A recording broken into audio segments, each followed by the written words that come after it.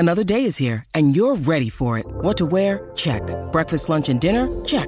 Planning for what's next and how to save for it? That's where Bank of America can help. For your financial to-dos, Bank of America has experts ready to help get you closer to your goals. Get started at one of our local financial centers or 24/7 in our mobile banking app. Find a location near you at bankofamerica.com/talktous. What would you like the power to do? Mobile banking requires downloading the app and is only available for select devices. Message and data rates may apply. Bank of America N.A., member FDIC. When you need mealtime inspiration, it's worth shopping Kroger, where you'll find over 30,000 mouth-watering choices that excite your inner foodie. And no matter what tasty choice you make, you'll enjoy our everyday low prices, plus extra ways to save, like digital coupons worth over $600 each week. You can also save up to $1 off per gallon at the pump with fuel points. More savings and more inspiring flavors make shopping Kroger worth it every time. Kroger, fresh for everyone. Fuel restrictions apply.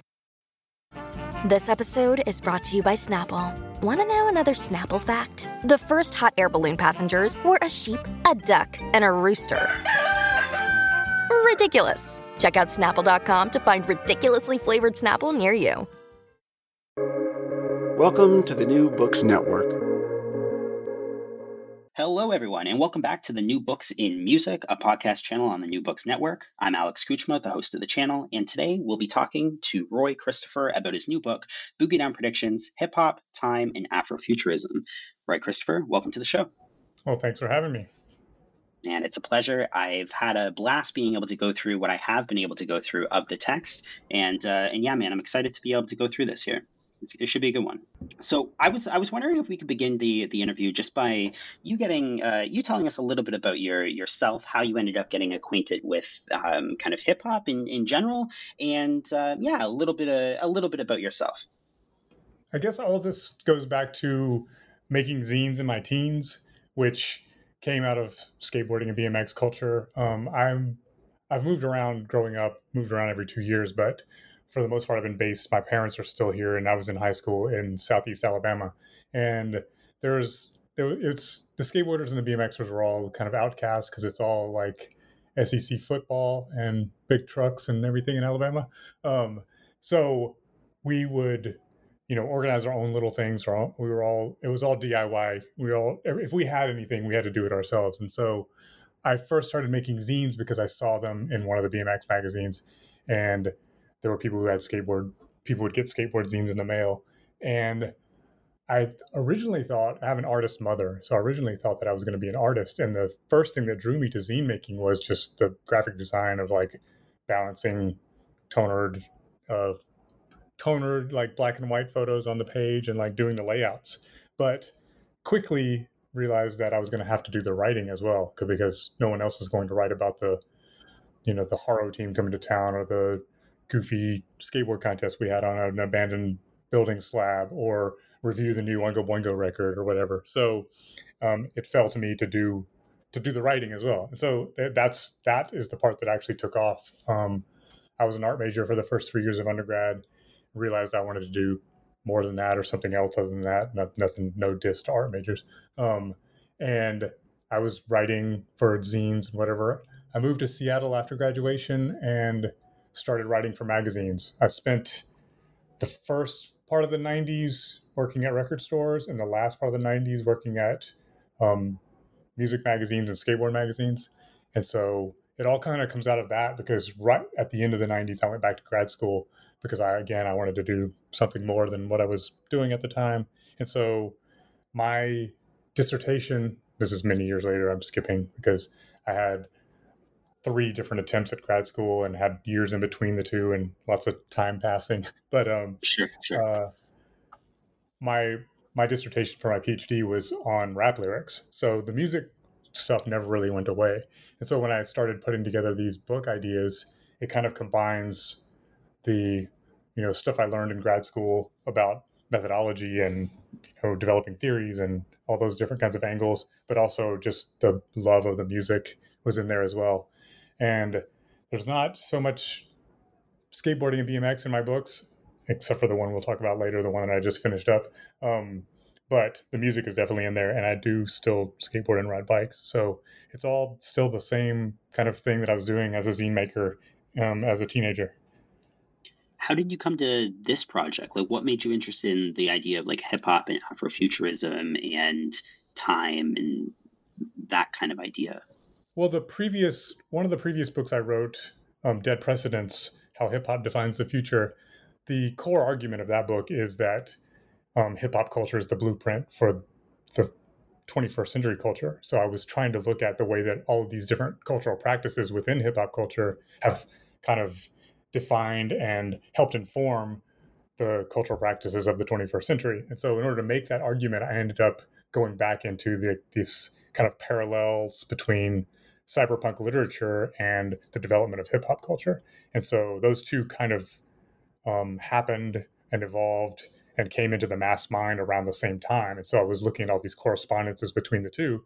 And if you do that, you will eventually run into Afrofuturism. And so there's a whole section toward the end after I go through all of like the kind of the different elements of hip hop and show how they relate to cyberpunk. I tie it into Afrofuturism. And Boogie Down Predictions kind of came out of that book because I've seen other people do this, but I remember looking at Jeff Chang, who's obviously a mentor of mine, and he's a buddy. He had done Can't Stop, Won't Stop, the great history of hip hop culture, but he also shortly thereafter released an edited collection about graffiti called Total Chaos. And I was like, that's so cool because he invited all of his friends and, a bunch of his colleagues to write about one aspect of this thing. So I was like, what would I know a bunch of people too. Let me let me ask around. And so I started asking around. This is while I was still writing Dead Precedents. I asked around if any of my scholarly and writerly friends had pieces about hip hop that they hadn't placed anywhere or that they thought deserved a wider readership. And by the end of the first afternoon of just kind of like emailing different contacts, I had 3 really solid essays. And so I was like, oh, yeah, this might have some traction. And actually, only one of those essays ended up in the final book, but I knew that the idea was strong then. And as far as the themes, like the sections in the book are, time, technology, and the future.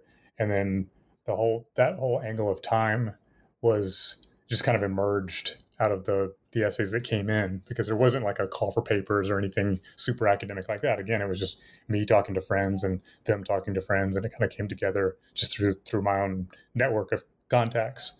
And it's also really cool because the aspect of time and how that connects to hip hop, because hip hop does a lot of like time shifting with samples and just rejuvenating these old memories. That wasn't something that I talked about a lot. I mean, I talked about nostalgia and I talked about like the idea of implanted memories, using like Blade Runner as an example and samples in Dead Precedents. But just as an overall theme, it wasn't something that I explored that heavily. The time travel aspect, the science fictional kind of idea. And so to have that kind of emerge out of these essays was really interesting because it helps. It makes the material cover a lot more ground than I had expected. Yeah, in terms of the structure, you write in the preface, and I quote here, you say, I attempted to assemble a variety of voices from poets to scholars, MCs to journalists. I tried bringing together a looser view than what you're used to. I tried to put together what Brian Cross will call a literary mixtape. Can you expand on I guess, that choice instead of making like a call to papers and do the edited collection in a more traditional sense? Yeah, this I like to think of this as a strength, but in academia it turned out to be not a strength. But I'm not interested in writing for journals and doing journal articles and like peer-reviewed scholarly work, and like that stuff has its place, and much respect to people who do that, but that's not what I want to do. I want people to read. I'm writing for people to read, not writing to check a box on my CV or whatever. And so I knew when I was putting this together that it wasn't going to be a scholarly pursuit. It's a scholarly pursuit, but it wasn't going to be an academic pursuit. So I'm not going to get tenure because of this book or anything like that. And that's not why I wanted to do it. I wanted it to be something that would be useful for scholars, but also interesting to just people who are interested in hip hop and Afrofuturism. So the choice to reach out to MCs and poets and journalists rather than, and there are several very academic pieces in here, and there are lots of academics involved. But that choice was just a matter of like what I like personally, and just kind of where my work is. Like I like to say I'm a good scholar and a bad academic, because again, I write to be read and not to fulfill some, I don't know, career goal of getting tenure or whatever. Again, I'm not trying to sound down on that. That's great if people do that. I'm just not one of them. Fair enough. Fair enough. You talk about the categories that the book is kind of split up into, being time, technology, and the future. Are you able to break down a little bit more about what you mean by these and why they were important distinctions when putting together the book? At first, the subtitle, which is Hip Hop, Time, and Afrofuturism, the original title of the book was Hip Hop Theory, and then the subtitle was Time, Technology, and the Future. And so I kind of just stole the old subtitle as the sections, but also those were kind of the themes that were, again, that emerged after reading all of this material. And there were some that were more heavily, about the future or Afrofuturism itself or time specific. And then there were a few that were just about like samples and just like technological practices within hip hop. And so they kind of pretty easily fell into these categories. I mean, they're kind of loose because there's some that could probably fit into more than one, but those are just kind of the buckets, if you will, that these pieces just kind of fell into as they came in. And there were, like I said before, there were some that didn't make it, and some that I added in at the very last minute. And, I was talking earlier about the whole peer review process and how this book doesn't cut that. That was one of the things that happened during the publishing process was it went from one publisher to another because an editor left. And at the second publisher, they sent it out for review, and it got a bad review because it's not an academic piece of work. And I wasn't surprised by that, but I also thought that publisher realized that was going to be the case. So shout out to Strange Attractor for supporting this kind of work that's kind of in between, because they were, when I brought it to them, and when I brought it to them, I said, I know you guys aren't interested in this, but do you know where who would be? Because I was kind of frustrated because it had already gone through two publishers for different reasons, and they were super excited about it. And so, they've been really, really great. But the categories again just kind of emerged out of reading through the pieces. I've done two collections of interviews in the past, and those also have loose categories that I tried to put them in. And again, it was not arbitrary, but it's like you just kind of, from reading the material, you just kind of find those themes that run through, and then that's the way I broke it down. When I think about the subject, when I think about like hip hop and Afrofuturism, hip hop and sci-fi, hip hop and its relationship with time, I guess I immediately go to like the usual suspects: Deltron 3030, Dr. Octagon, Outcast, maybe on like an underground tip, artists like Masters of the Universe or like Last Emperor's comic book inspired Secret Wars. But what I think makes this exercise so profound is that once you start going through this kind of philosophical rabbit hole, you start to see like way more connections. Like the DJ Screw piece, for example, and how he would like slow down a record to the point where it becomes almost indecipherable. But that's like a direct play on this idea of time. Womack had an interesting statement in the introduction where she claimed that hip hop's foundations were Afrofuturism. And I think that becomes more evident the more you read. Was that something that you kind of understood upon taking on this project? Or rather, was it something that you kind of learned as the articles began flowing in? I mean, it didn't come directly from this. Again, I was in the middle of writing Dead Precedents. And within that book is where I'd made a lot of those connections already, because there were so many things that I had not anticipated being connected. And so I was already kind of steeped in those connections when I started putting this together. And it's a fascinating when you see those things start like connecting all over the place, because the usual suspects, my list of usual suspects is different from yours. I mean, definitely Deltron was one of the first things I thought of, but like Ram LZ, who's in I've put him in 3 of my books now because I just think he's like the center of this kind of idea of the connection between hip hop and science fiction and Afrofuturism. He's like right in the middle of all that. So him and like African Mabata and the Sonic Force. I mean, those early on, there was a lot of really just spaced out, weird, otherworldly kind of stuff going on in hip hop. And so Natasha Womack's statement about, hip hop being based on that is interesting because the term Afrofuturism was, has only been around since 1993, but the ideas of Afrofuturism have been around since hip hop has started. So she's correct in that kind of timeline that, with Sun Ra and Parliament Funkadelic and all of that stuff during the 70s, there was you can trace all the Afrofuturism in the music back to that. And then, in literature, it goes back to Samuel Delany and Octavia Butler. And so there's a rich history that is not really collected in the same way that other histories are. And that's changing and has changed definitely in the scholarship over the last 20 years. But it's still, you can still go, when you go in there, you still are like, oh, wow, I didn't realize all this stuff was, kind of combined together under this umbrella.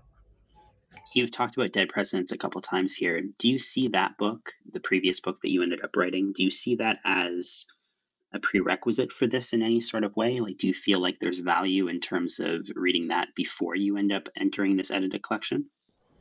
I would love to just go, oh, yes, of course, you must read that first. Yeah.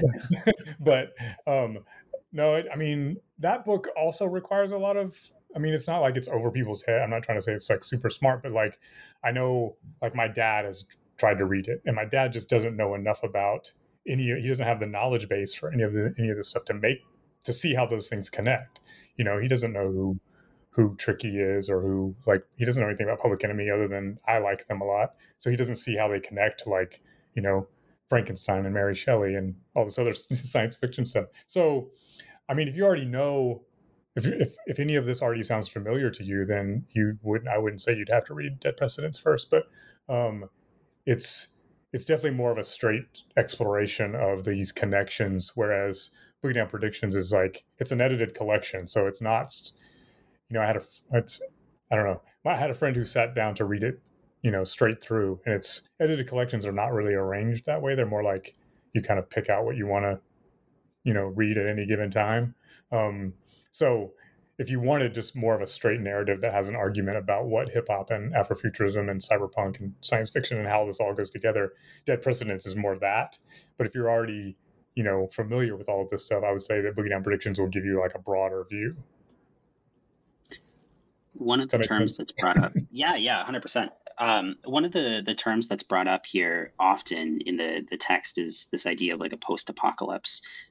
When I think of that term, at least in association with like rap music and hip hop, the lyrics like Mobb Deep come to mind, right? Like there's a war going on outside, no man is safe from. You can run, but you can't hide forever in these streets that we done took, right? It's very visceral, vivid imagery, but it's painting that idea of a post-apocalypse. And prior, I certainly, like if we talk about the usual suspects that I would have painted towards, like Deltron 3030, Dr. Octagon, these are very, as you say, like spaced out, weird, kind of far edge hip hop acts. Mobb Deep is not that to me, right? Like when I think of Mobb Deep, it's very far removed from this idea of science fiction. And I think one of the things that this book does particularly well is to kind of bridge those ideas together. But this idea of post-apocalypse, can you talk about how that kind of bridges into this idea of Afrofuturism and the, I guess, the connection between hip hop and Afrofuturism through this lens of the post-apocalyptic kind of landscape? Yeah, I'm sorry, I'm going to talk about Dead Precedents again. This is in Boogie Down Predictions as well, but in the beginning of Dead Precedents, that's one of the things I try to establish is that hip hop came out of this post-apocalyptic scene in the South Bronx. It was even described that way at the time before hip hop happened. When Ronald Reagan was running for president, he went there and said that it looked like a bomb had gone off. And so there's like the very roots of hip hop are post-apocalyptic in a big sense. And other people, this is not my idea. Greg Tate said this, rest in peace. Kojo Ishan has talked about this as well. And so so much of science fiction is pointed toward this kind of dystopic, post-apocalyptic scene, and then you have something like hip hop emerging out of that, using like all of these pieces of the past and the tools of the past, and creating this whole new culture. So it's just rooted in it. It's just obviously the South Bronx, it wasn't after an apocalypse, but it had the same kind of conditions that we think of in a science fictional post-apocalypse. And then you're talking about bridging that. That's another thing that, like, if you listen to Public Enemy, or just the absolute noise and cacophony of their tracks, or even something like NWA, where it's just like alarms are going off. It sounds post-apocalyptic, and I know that it's also funky and it sounds great, and it's there are all these other aesthetics. But if you get in the mindset of the world is over and this is just like what's left of it, that is the soundtrack to that feeling. I mean, that's just the alarm, and the sound of the noise of it is just uncomfortable. It's like the world is over or the world is ending. So you don't have to push it too far to like think of it in those terms, or to see it in that way. I don't think, anyway. I had a conversation with Angela Davis like a handful of months ago, and I had asked her about the experiences of kind of, I don't know, what it felt like to live in the 70s and 80s and engaging in a lot of these kind of political discourses. And she had said that during that time, it felt different than today because they actually felt like a revolution was like on the precipice. It was like it was a real possibility that revolution was going to happen. Not even just a real possibility, but they felt like it was going to happen. They felt like they were on the winning side of that war. I think when you look at the lyrics of Public Enemy, etc., I think that sort of that possibility or that potential or that optimism about revolution, I think was really just kind of in the air during those years. Yeah. One of the things I point out in the preface to Boogie Down Predictions is the idea that science fiction used to look forward. Like in the 20th century, science fiction looked forward, and everything was this technological utopia, and everything, all of our whims and needs were taken care of by machines and technology. And if you look at the last 20 years of science fiction, or 30 years probably, I haven't done the full timeline, now they're like, everything is dystopic, right? So there's no looking forward to the 22nd century and it being all taken care of. It's harder and harder to see farther out. So I think that optimism is, I mean, I'm still optimistic, but I think that optimism, a lot of it is kind of dissipated in the meantime. Even since Public Enemy, I mean, when you're talking about, Fight the Power was 1989.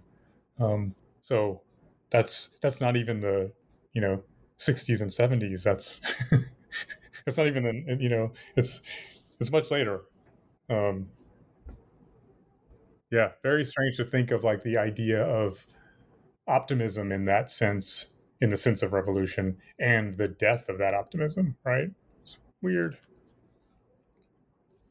How do you think the technique of sampling and the practice of sampling relates to the themes of this book? Because it comes up a fair amount, and I think on the face of it, if you were to press people about the idea of what sampling is, I don't think they would necessarily draw those correlations.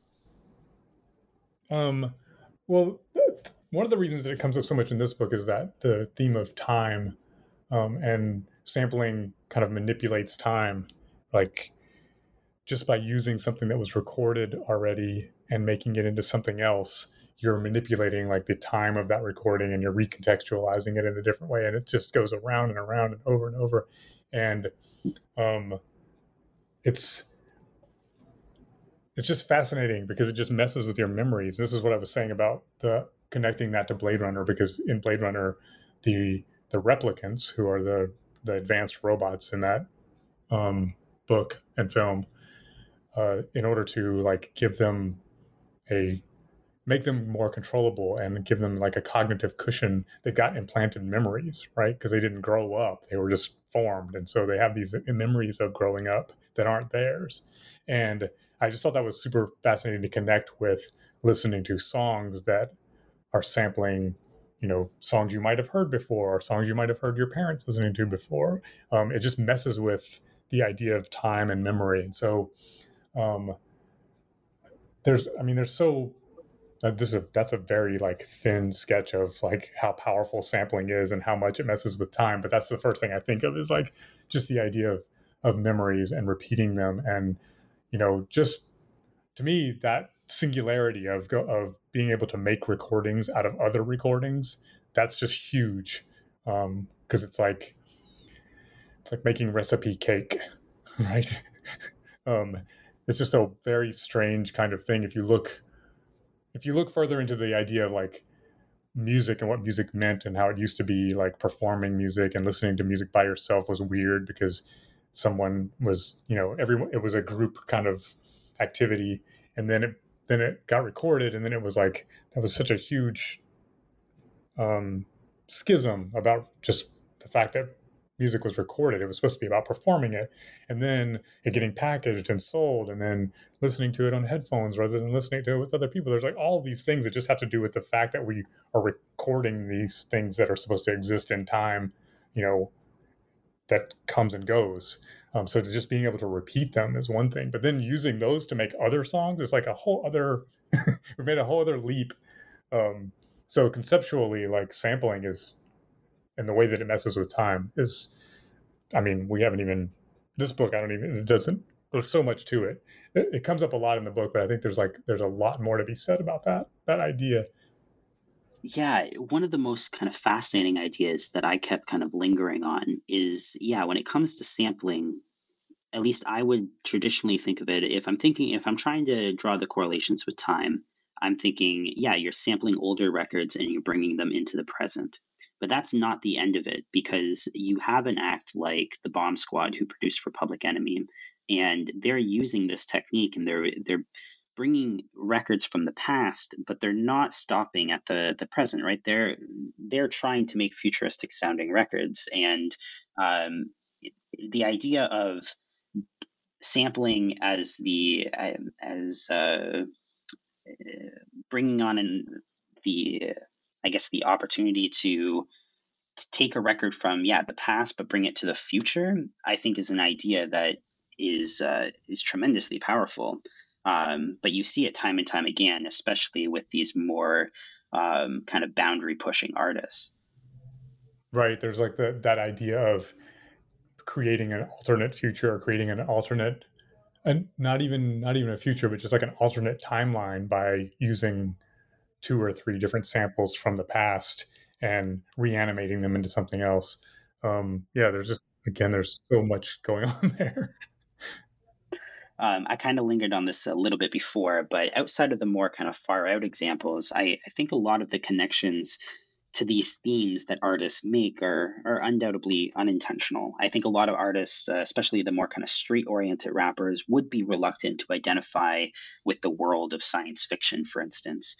And I think a lot of what this book does rather beautifully, at least for me, it bridges that divide. It makes me think of like a Mobb Deep in a similar way as a Deltron 3030. It makes me think of Wu-Tang Clan as something not too far off from like a Saul Williams or Shabazz Palaces. And these are mental divides and borders that I've always drawn in the art form. I've always just considered these in 2 different planes of the art form. And I think this book begins to blur those boundaries. Do you see the book as an attempt to bridge those divisions in any way? Oh, yes. And I'm glad that came through, because I've definitely thought of things that way for a long time, very divided. Like you said, Deltron and Dr. Octagon would be in one camp, and then Mobb Deep, NWA, that kind of thing would be in a different camp. And if you use that lens of Afrofuturism, or like the science fiction post-apocalyptic kind of lens, then you can see Mobb Deep or Public Enemy, or something that you wouldn't have put in that category. You can see them that way. And again, you're right. They, like Wu-Tang Clan, would not connect themselves with science fiction. I mean, RZA might, but anyway, that wouldn't be the first thing that they would think of, would be, to be associated with science fiction. But yeah, that the idea of trying to recast the things like that would have been dismissed as something in a different category, and recasting it in this light was definitely like part of what I wanted to do with this book, and Dead Precedents as well. Like they're definitely companion pieces, and in that, I'm responsible for both of them. I mean, this one in this book, of course, I only wrote the preface, so I only wrote like a fraction of what's in the book. But yeah, the idea of bringing all that together and trying to I don't know, to take the way that I have seen these connections and maybe put them in a way that someone else can see those is definitely like one of the points of putting this together, for sure. Just kind of in general, what do you hope that people end up getting out of this text? And now that it's been out for a little bit of time, do you feel that the response has succeeded on that? Yeah, I mean, trying to break down the culture into, again, just get people to see things in new ways. And a lot of, I mean, these ideas, even bringing them together in here, they're not my ideas. These are ideas that other people have discussed and other people have talked about, and I've written in other books. And and then of course this book was written by other people. I've just put it all together. But yeah, I've had several people say that it made them think about the music that they already liked a lot differently, and introduced them to some people that they hadn't heard before. And then even just the comments you've made so far, yes, I feel like that it is achieving kind of what I, set out to do. Yeah, it's been great. It hasn't even been out a year yet, but it's the response has been really, really good. Yeah, that's another big one. Just introducing people to new art. I feel like any book that deals with any book that deals with art is bound to do that to some degree. But the people that you've chose to contribute to this thing are clearly knowledgeable about the art form, right? Like even just from the introduction, you start getting people like Shabazz Palaces and Saul Williams and all these Moore Mother, these like underground cats that I would listen to, but I wouldn't expect to pick up a general audience book, or certainly like an academic book, and see those sort of names being brought up. I think the exploration factor is certainly there as well. That's good. That's good to hear. One of the reviews of the book said that they kind of mentioned that the usual suspects were involved, and I was like, really? I tried to reach outside of that. I mean, they're definitely in there. Like we've mentioned Public Enemy and Wu-Tang Clan, and I said, Ram LZ. But I like to think that there are some other ones that people wouldn't have considered. There's a whole section or article on Gabriel Teodros from Seattle, and that's an incredible nod. I almost never see anyone mention that kind of neck of the woods and that sphere of hip hop, but that stuff's incredible if you start going through kind of back catalog. And I think a lot of people that take this stuff seriously, or at least people that are just really fascinated in the art form, that are looking for new avenues to explore, I can't imagine that you'll read an entire book like this and not find new avenues to go down. Right. I certainly hope so. So I wanted to ask things, before we end up kind of wrapping things up, just kind of generally speaking, what are you currently working on? You mentioned at the beginning of the conversation, your next book is kind of hovering around this idea of skateboard culture. It's a media theory book, but there's a whole chapter on skateboarding and kind of how skateboarding reinterprets the built environment, and kind of this idea of mining affordances. And so it's I don't know, I've been calling it like a post-punk media theory book because there's a lot of music in it as well, but it's mostly like Fugazi and Gang of Four and Radiohead and stuff like that.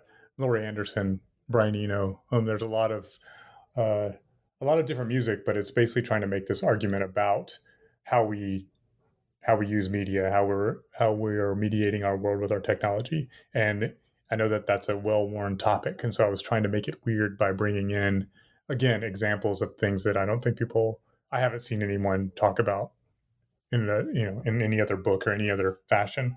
And so, yeah, skateboarding is a big kind of part of that. And so there's a lot of DIY and punk rock and post-punk kind of culture that I'm using to make my arguments about media theory. It's called The Medium Picture. Gotcha. When do you hope that this one will be out? I don't know. This is another one that's been, I'm having publisher issues. It's been with the publisher and then not with the publisher and then with the publisher. And so right now it doesn't have a home. So I'm still waiting to see. And I finished the manuscript kind of at the end of last year. And then in the meantime, I've just been kind of tweaking it. I was waiting to get the forward. There's a lot of Marshall McLuhan in this book because he's kind of like the guru of media theory. And his grandson, Andrew McLuhan, wrote the forward for me. And so for a while, I was waiting to get that from him. And so I was just kind of tweaking it and adding things here and there. And so as it was with the publisher at the time. And so once it got passed over again, I've just been working on it here and there in the meantime. I also have a new collection of short stories coming out too, coming out in September. I just got the galleys for that yesterday. So that's the other thing that'll be coming out soon. Awesome, man. I can't wait for any kind of future project that you end up tackling. The first project that I got from you was Dead Presidents, and I was thoroughly enjoying everything that I read from that. But this project, the Boogie Down predictions, probably more so. The ideas and just kind of the intellectual exercise of going through a lot of this stuff and rethinking about how I thought about other acts that I was already familiar with was really, really powerful exercise. So I'm genuinely looking forward to future projects that you end up putting out. Awesome. One last note about Boogie Down predictions. It has, sure. We were talking about it not it being scholarly but not academic. It has essays from DJs and from MCs. Lab Tech One wrote one. Ju Salim from the UK wrote one. DJ Food Stamp wrote one. Kevin Koval, who's a poet, has a whole section of poems. And so the content is also quite varied. So there are academic articles in there, but there's also lots of other kinds of content in there. The Food Stamp connection is really awesome too. I used to get the DJ Food Stamp mixes that you would put through undergroundhiphop.com. You would be able to get a free. If you ordered like $50 or $100 from undergroundhiphop.com, you could get a free item, and those food stamp mixes were always included in those free piles. So I wound up with a bunch of them over the years. Yeah, his piece is really good. It's a kind of a just deep exploration of how DJs become cyborgs by using their turntable technology. That piece is actually up on the MIT Reader website. There's a link to it from my website. So if anybody wants to read an excerpt, that's up there. Amazing, man. Thank you so much again for taking the time out of your day to have this conversation with me. I genuinely enjoyed it. Awesome.